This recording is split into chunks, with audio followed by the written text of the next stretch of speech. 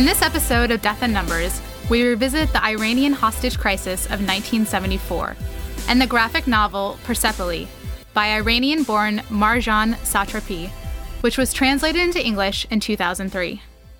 Persepolis weaves the narrative of her life from the years 1980 to 1994. Volume 2 begins with Marjan's father reading the newspaper headlines aloud as his wife prepares food in their kitchen.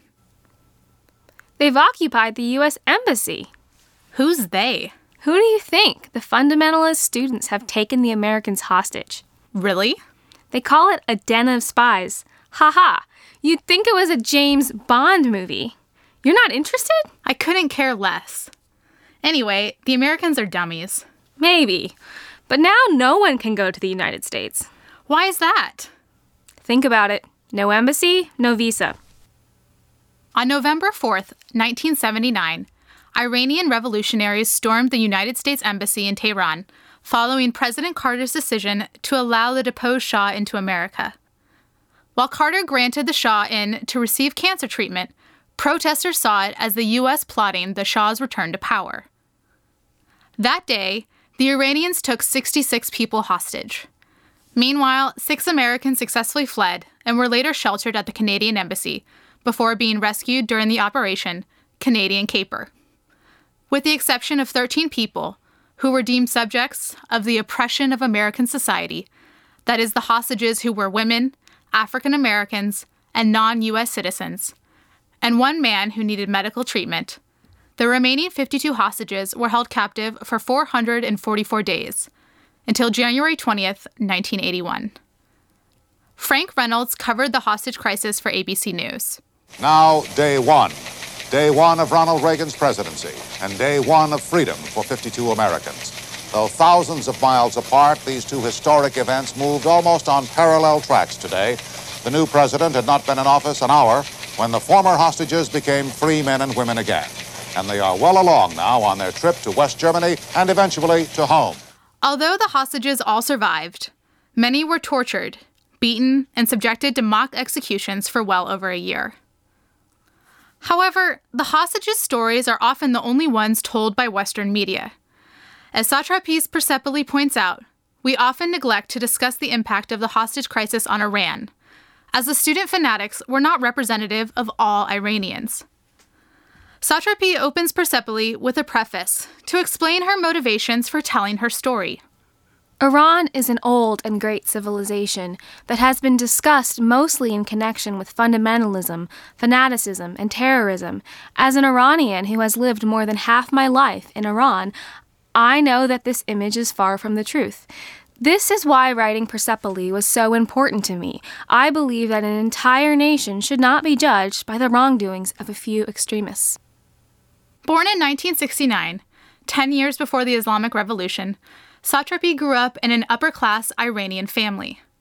Her parents were Marxists, opposed the Western-supported Shah, the Iranian Revolution of 1979, and the subsequent establishment of an Islamic State under the Ayatollah. For Satrapi, it was imperative that she create Persepolis, not only because of Western attitudes towards Iran in a pre- and post-9/11 world, but because of her personal experiences with Western ignorance regarding her culture. When she was in her 20s, she immigrated to France from Iran. In interviews, she tells the anecdote of how Europeans would frequently profile her, assuming she spoke Arabic.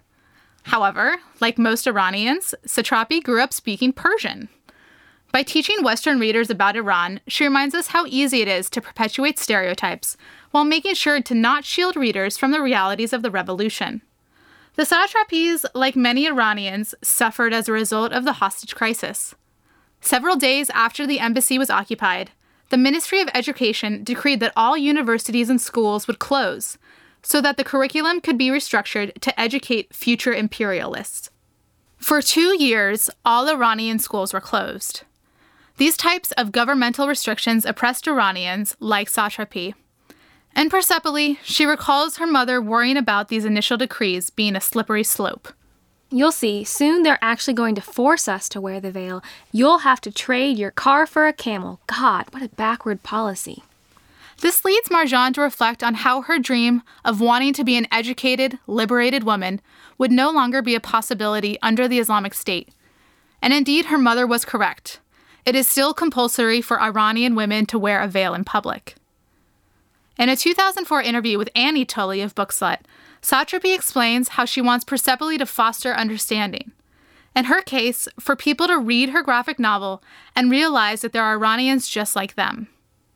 Tully follows up by asking, "Are you so determined to foster understanding between people? Because you see, particularly in the last 3 years, that we're getting further away from that?" To which Satrapi responded, "I don't think the question is between the people. The politics of the world has created that. When I come to the United States, I'm supposed to be the axis of evil. They are supposed to be the nest of Satan.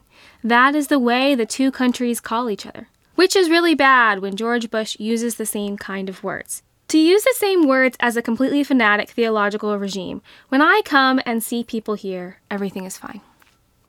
In an era of Islamophobia, prompted by ongoing conflicts in the Middle East, as well as ISIS and other terrorist organizations, works by artists such as Satrapi encourages tolerance, which begins with individuals. By revisiting events such as the Iranian hostage crisis and attempting to recognize the impacts behind our own nation, we can start to create conversations based on understanding, rather than difference. Today, the U.S. Embassy remains closed. The 1970s interior is frozen in time. Still referred to as the Den of Spies by Iranians, the building has turned into a quasi-museum and now includes anti-American murals, cases showing supposed surveillance equipment collected by the CIA, photographs of the revolution, and staged rooms featuring mannequins recreating suspected secret meetings. A visit to the embassy will remind you of the radical nature of the student revolution that once occupied the building.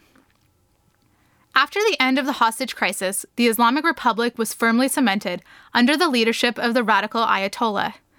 Even today, with the election of moderate Hassan Rouhani in 2013, the Iranian government has continued to oppress its people.